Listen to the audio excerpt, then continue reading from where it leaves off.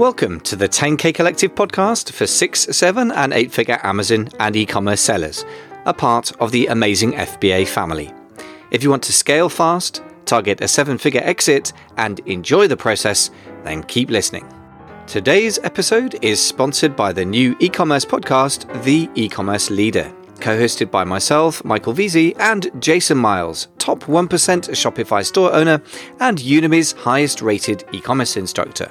If you're the owner of a thriving e-commerce business, look for The E-Commerce Leader on your favorite podcast app and subscribe today. Ladies and gentlemen, boys and girls, welcome back to the 10K Collective podcast, the place to be for 6, 7 and 8-figure Amazon sellers. Based where, I hear you cry? Well, actually, a lot of our listeners are UK-based, of course. As you can tell from the accent, I'm in London, England, but also we have a lot of people in Europe and from the other side of the pond, American listeners and, of course, Canadians, not to mention quite a lot of Australians. So that's who should be listening up. Today, we're talking about logistics, moving stuff around the world, which, as my guest Neil Curran said the other day in a pre-show sort of chat we had, not the sexiest topic, but I said, well, I tell you what, if you get it right and your product turns up on time and you can sell it consistently without going out of stock, that falls to your bottom line. That's pretty sexy. So I think this is an essential thing for grown-up business owners to wrestle with. Neil is from Regional Express. They're based in the UK, but they're a one-stop shop for e-commerce sellers, especially out of region, which is kind of logistics speak for people who aren't in the UK and aren't in Europe, I guess, for door-to-door logistics, including VAT, warehousing, fulfillment. So everything to do with moving goods around the place. So first of all, warm welcome back to the show, Neil. Good to see you here. Yeah, good afternoon, Michael. Thanks for having me back. Pleasure. So, as I said, I think logistics is a really, really critical thing to get to grips with thoroughly. Today, we're going to talk about a fun topic, Brexit and Amazon logistics in Europe for UK or US-based businesses. So, obviously, joking apart, it's not a fun topic, but it's got to be dealt with. And having goods available to sell while your rivals don't is kind of fun because you get to make the profit and they don't. So it's worth sorting out. So first of all, what are the real basics that we need to have in place going forwards to deal with the Brexit situation? Yeah, I mean, obviously, come the 1st of January 2021, the UK is effectively leaving, finally, the European Union, which means UK VAT and EORI numbers will no longer be valid and available for use within the European Union. So you need to make sure you have a European version or equivalent to ensure you can continue to do business and import directly into Europe if that's your sort of business model. Right. And so EORI, can you just break down what that is? Because there's an alphabet soup that knocks around e-commerce. EORI, I'm not going to pin you down to say what it stands for, but what does that number mean? Why does that matter? Okay, so that number is effectively unique to your business. Generally, it's an extension of your VAT number, and it's a requirement to show on a customs entry. So historically, customs entry to where exactly? To anywhere you're importing in Europe. So Historically, if you're storing goods throughout the European Union, you will need a VAT number in any country you're physically storing goods. However, you only have ever needed one EORI number that can be used throughout the European Union, regardless of what country you're importing into. However, if you've got a GB one, that's obviously not valid in Europe post-Brexit. So you will need a EU one going forward as well if you are importing directly into Europe. And just to clarify, so US-based or anyone who's outside of the European Union is going to need two EORI numbers, right? One to import into the UK and one to import into the EU, the European Union. Is that correct? Exactly that, yeah. Whereas if somebody's based in the UK, what's their situation there? Same again. So a UK seller, if they're holding stock in the UK and post-Brexit, they want to send it to an FC or a warehouse in Germany, they're going to also need one in the European Union as well. Right. For import formalities. Okay. So whether you're based in region or out of region, as you put it, whether you're UK or European based business or US or wherever else, you're going to have two EORI numbers in all cases. Right. Exactly. Yeah. Good to be clear. Now, you mentioned some nasty sounding phrase when we were getting ready for this podcast called double duty, if there's a so-called hard Brexit. So tell me, what is this? It sounds nasty. What is double duty and what do you mean by hard Brexit? And what scenarios is that going to kick in? So, yeah, if there is no deal and it is effectively a hard Brexit, which is obviously looking more and more likely with just over 30 days to go until 1st of January, then potentially taxes into the European Union from the United Kingdom will apply. So double duty in an instance is if, for example, you're a UK-based seller, you're importing your goods from a manufacturer in China to your UK warehouse, you will be paying, obviously, import duty and potentially VAT on those goods. If you then wanted to move that UK stock across to Germany, for example, if it's a hard Brexit, you may well end up having to pay European duty when importing into Europe as well. So obviously that's a big consideration when sort of valuing your product for sale, because you may have two duty elements to build into your value. And obviously one of the key features that like Regional Express and I think many other forwarders at the moment are offering and suggesting is that if you have large enough inventory quantities you're moving from China, split it, send part to the UK, send part to Europe, and then obviously you're potentially saving on brokerage and sort of customs taxes and duties as well. You make a good point that actually it's not just the import taxes themselves or duties, which are often only the order of a few percent, but it's also the brokerage fees, which can actually end up being quite considerable, can't they? So how would that work if you did end up shipping from China to UK and UK to, say, Germany, for example, most likely, I guess, because that's by far the biggest Amazon market in Europe, including UK.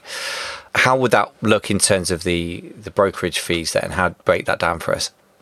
It's difficult at the moment. There's still a lot to pin down, and I think very few freight forwarders are actually showing their hand at the moment. I think they're waiting for others to sort of jump first. Scenario planning. I'm not going to hold you to something definite around Brexit, given that the British government doesn't know what Brexit means or the European Union at the moment. So, but give us a scenario. I'm not saying this will happen. I'm saying what's likely or possible, an example.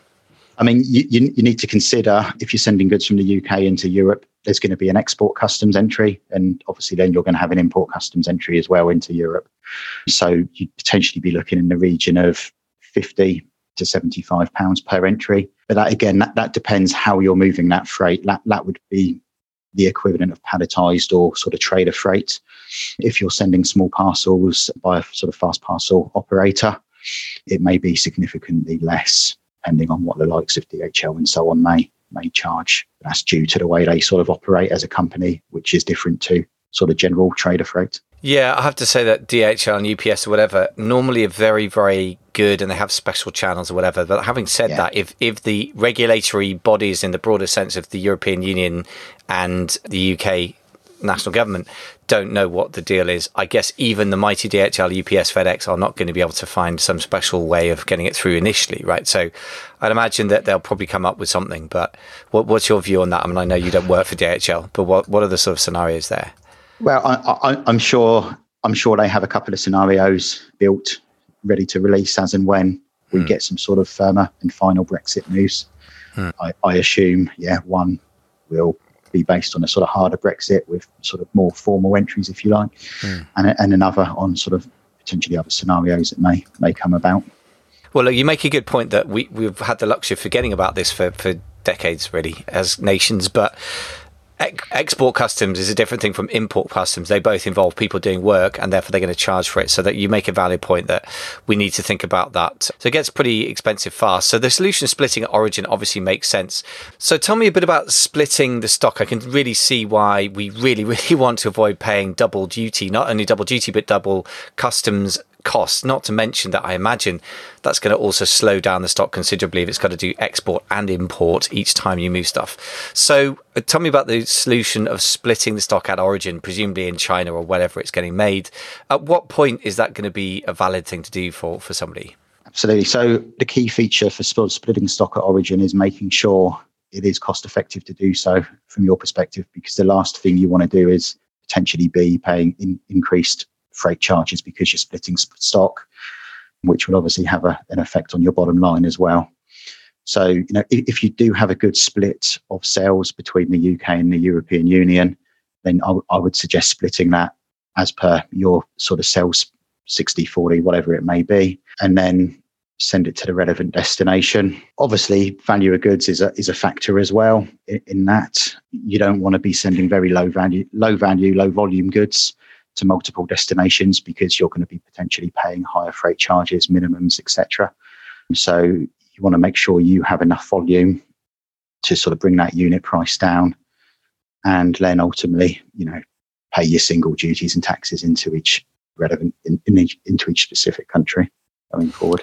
Yeah, that makes sense. And actually, you put a finger on something. I think this is one of those things where it looks unpleasant, and it is, but it's going to force quite a useful discipline on people, which is to say, avoid low value, low volume goods going somewhere. And I would argue, if you're spending the time and effort that it takes to run any kind of marketplace where it's low value goods and low volume, I kind of would argue you shouldn't be doing that anyway. But I guess these days you're forced to make that decision, right? Because once you have to, for example, let's say you're doing half your sales in Germany and half in the UK, and then a little bit of, I'd maybe say half or 40% in Germany and then 10% split between France, Italy, Spain, whatever.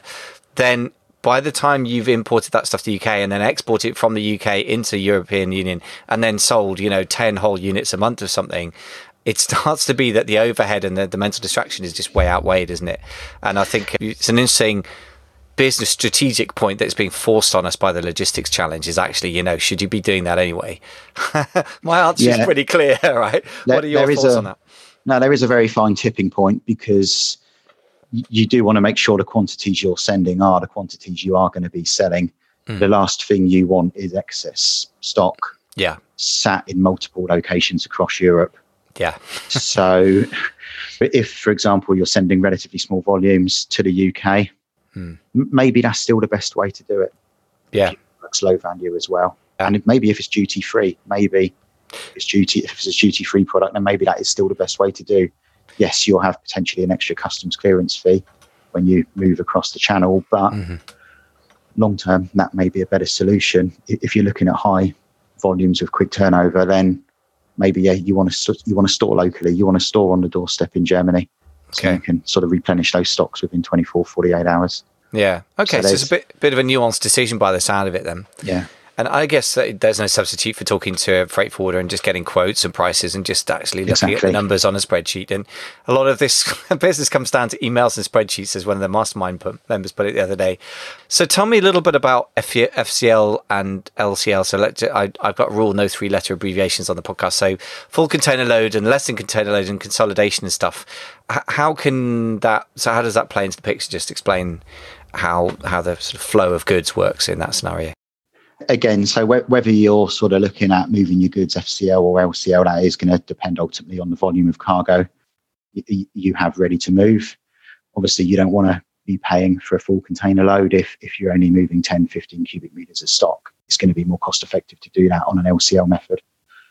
So that's the best way to sort of do it in that instance. Obviously, timings, LCL is effectively a bit slower than FCL, and the reason for that is because it's part of a consolidation.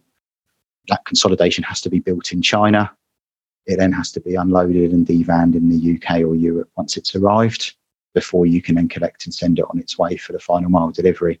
Whereas FCL, you can just have a container sent to your door, open the doors, load it, off it goes, and then you can do the same at destination if you wish. So that's obviously saving the time, whereas LCL would build the sort of consolidation. So you can be looking up to 10 days, sort of quicker transit time on FCLs once it's all said and done. It's interesting. So I guess there's, apart from the cost per unit savings, there's a speed difference with FCL versus LCL. I guess a lot of us don't have those choices that, you're ordering quantities that you have to have less than container load, but there are some tipping points that come in there as well, right? Because I know that's one of the mastermind members that I've worked with quite closely over time is quite often does a breakdown of the kind of economics per container load as well as by product line, which is quite interesting because it pushes you towards getting a full container quicker than you might otherwise think. What are your experiences with that? You have a lot of our clients have a number of sort of factors to deal with, especially at the moment. One of the key factors is effectively unit restrictions within Amazon FBA. A lot of clients obviously have sort of unit restrictions, therefore they're debating whether they just send from China that level of inventory that they can fulfill, or whether they just sort of go a bit bigger, send a full container load of excess stock in and hold it in a third-party warehouse. Generally speaking, that is often the best way to go, because the more freight you send, the more units you send, that's obviously going to drive down your price per unit for the freight. And then you've got your goods stored locally within the EU, that you can replenish your stock within 48 hours. So you don't have to go through the pain of an international shipment every time you need to sort of, boost your stock levels or whatever in Amazon. Yeah, it strikes me that also it's very easy to underestimate the cost of that, because the money you're paying out for stock now is very real, and it's a cash flow problem, and then warehousing is another overhead, and you can see that appearing. But the hidden cost, if you like, of stuff not appearing on your revenue because you're out of stock is just gigantic. And like one of the resolutions, we did some annual planning the other day with the mastermind, and one of the resolutions of one of the guys there is very, very simply said, just to never go out of stock on our best sellers, which means you're going to end up with excess stock somewhere, because you're never going to get it perfect alignment. And so I think that for the more serious sellers, I think if the capital is there to do it, that's often a very wise plan. I think it's got to be said. So tell me, do you guys offer warehousing in the UK, and what about Europe if you have to go direct there? We do, yeah. So we have sort of several warehouses within our sort of group in the UK, predominantly based at Southampton within the docks itself, or sort of within a couple of miles of the docks. So very good location. That obviously helps drive down end-to-end sort of delivery costs as well, because of the location compared to the actual place of arrival for the container. In Europe, we have a facility as well in Frankfurt, Germany, that basically mirrors what we do here in the UK. So sort of long-term storage, pick and pack, fulfillment, quality control, return services, etc., etc. So, we've got all those services covered for the out-of-region sellers who will need a local warehouse on the ground. Excellent. Yeah, that seems like the thing that everyone intelligent is suddenly looking for. The really bright guys have been looking for it for a few months because they sensed which way the wind was blowing. So, by the way, Frankfurt, it's obviously not on the coast. So where do things come into Frankfurt? Which port does that end up going into? So we chose Frankfurt as a location, one, because of its sort of location to Frankfurt Airport, which is obviously a major hub into Europe from sort of out of region for a number of airlines. And then for ocean freight, we actually sort of split the sort of arrival point in Europe. So sometimes we send goods into Hamburg, but predominantly all our European inbound freight goes through the port of Rotterdam. And then from there, it clears in Rotterdam in the Netherlands, and then we just deliver it through to Frankfurt from there. I was going to say, and for Americans who are a bit hazy on their North European geography, Hamburg is right on the north coast of Germany and sort of northwestish, so not that far from Frankfurt, which is sort of on the westish side, I guess, isn't it? And Rotterdam is actually geographically very close. It's a separate country, but by American standards, it's pretty much next door. So it's all pretty similar, isn't it? So and of course, being within the European Union, the fact that they're in two different countries doesn't matter. Whereas the fact that the UK is 30 whole miles away from France, it's suddenly a different world under Brexit, which is going to be exciting to look at how that works. And when I say exciting, I mean, complicated and expensive potentially, but we will certainly need to get back our heads together and have a review of how Brexit is going sometime in 2021, I think. So listen, there are many unknowns, but there are starting to be some more basic, obvious problems and solutions. What have I not asked you that I should have asked you about Brexit and Amazon sellers? Obviously, we're effectively in December now. So if you haven't prepared or sort of finalised your preparations for Brexit, you need to do that now. There is sort of no second chance now, really, before it all switches over on the 1st of January. Everyone's trying to do it. There's been a lot of fear around Brexit. I think people's just ignored it for too long, thinking it would just sort of go away or resolve itself. It certainly doesn't look like that's going to happen. So there's now a mad panic for VAT numbers, EORI numbers, which are obviously causing backlogs at government sites throughout Europe who are trying to sort of process these applications in a timely manner. Some have basically said now they won't process until the 1st of January. So if you haven't got it in place now, you're potentially already behind your competitor, who could be up and running and selling from the sort of 1st or 2nd of January as normal. Yeah, we'll do our best to, and we were recording this right at the tail end of November. We'll do our best to get this out really soon, because I think it's very timely and important information. So I guess you heard it here, if not first, maybe last. Maybe this is the final thing that makes you go, oh my God, I better do it. So just to nail that one down then, since EORI numbers obviously a critical thing to get sorted as a first priority, apart from getting good freight forward in place, which we'll ask a few details in a second. What do we need to do for the EORI application? How does that work? The mechanics of it? So, EORI applications, they are free of charge. You can go to the sort of local country's website and, fill out the form, fill in the blanks yourself, and then obviously sit back and wait for your EORI number. Or you can appoint a sort of an agent to do that on your behalf. So, for example, Regional Express, we offer an EORI registration service in Germany and the Netherlands. So depending on sort of customer preference, we've got a couple of options available there. Is there any kind of speed advantage by doing that? Do you guys get some kind of inside track that an ordinary applicant wouldn't have? No, it's exactly the same process. It just obviously, if someone goes and does it through our website, it's a bit more user friendly. It's in sort of the English language rather than the sort of local language. So hopefully it's a bit easier for them to complete. We'll then sort of do the back end work, submit it to the country in question, and answer any queries or questions they may have. Obviously, we do charge a fee for that. It's not a significant fee, but it's whether that customer wants to go on their own and do it, or sort of have someone else do it while they put their feet up. Or put their feet up. I was going to say, spend their time unloading containers, probably, or fighting Seller Central. But yeah, it's another job to do that's off their plate. That's useful to know. Exactly. So obviously, we're talking about what you guys offer in terms of services. So give us a quick rundown of what you offer, and then how people can get hold of you. Yeah, of course. So Regional Express, our core business is international freight forwarding globally into the UK and the EU. In addition to the freight forwarding service, we have a sort of a one-stop shop portfolio of VAT registration and tax filing services, warehousing and fulfillment across the EU, as well as sort of prep services, return services, and sort of quality control. So hopefully anything that can help overseas or local seller expand comfortably and efficiently. If anyone would like to get in touch with me to discuss anything further regarding Brexit or their current supply chains, feel free to drop me an email at Neil, Neil @regionalexpress.co.uk, or give me a call on 01794 516 515. Great. Anyone who can memorize phone numbers on a podcast is doing well. So we'll put the notes, we'll put some show notes on amazingfba.com as ever, or 10kcollective.com. Just have a look there.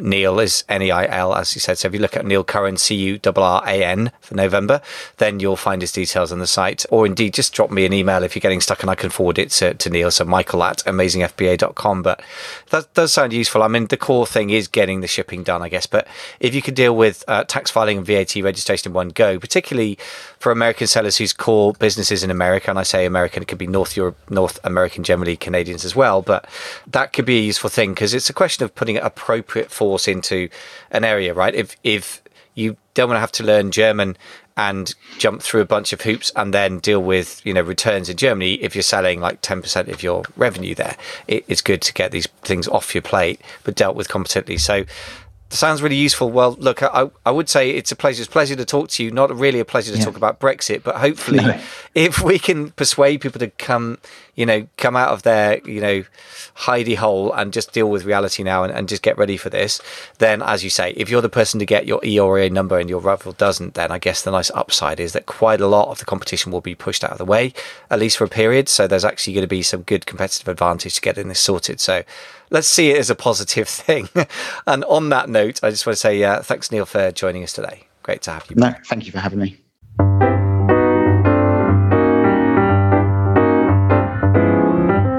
Thanks so much for listening to the 10K Collective podcast, part of the family of Amazing FBA podcasts. Today's episode is sponsored by the new e-commerce podcast, The E-Commerce Leader. The podcast is hosted by yours truly and Jason Miles, multi-million-dollar Shopify owner and Udemy's highest-rated e-commerce instructor. If you're the owner of a thriving online business and you want to become the best e-commerce leader you can be, it's got your name on it. For free guides and mini courses on many topics, go to www.theecommerceleader.com.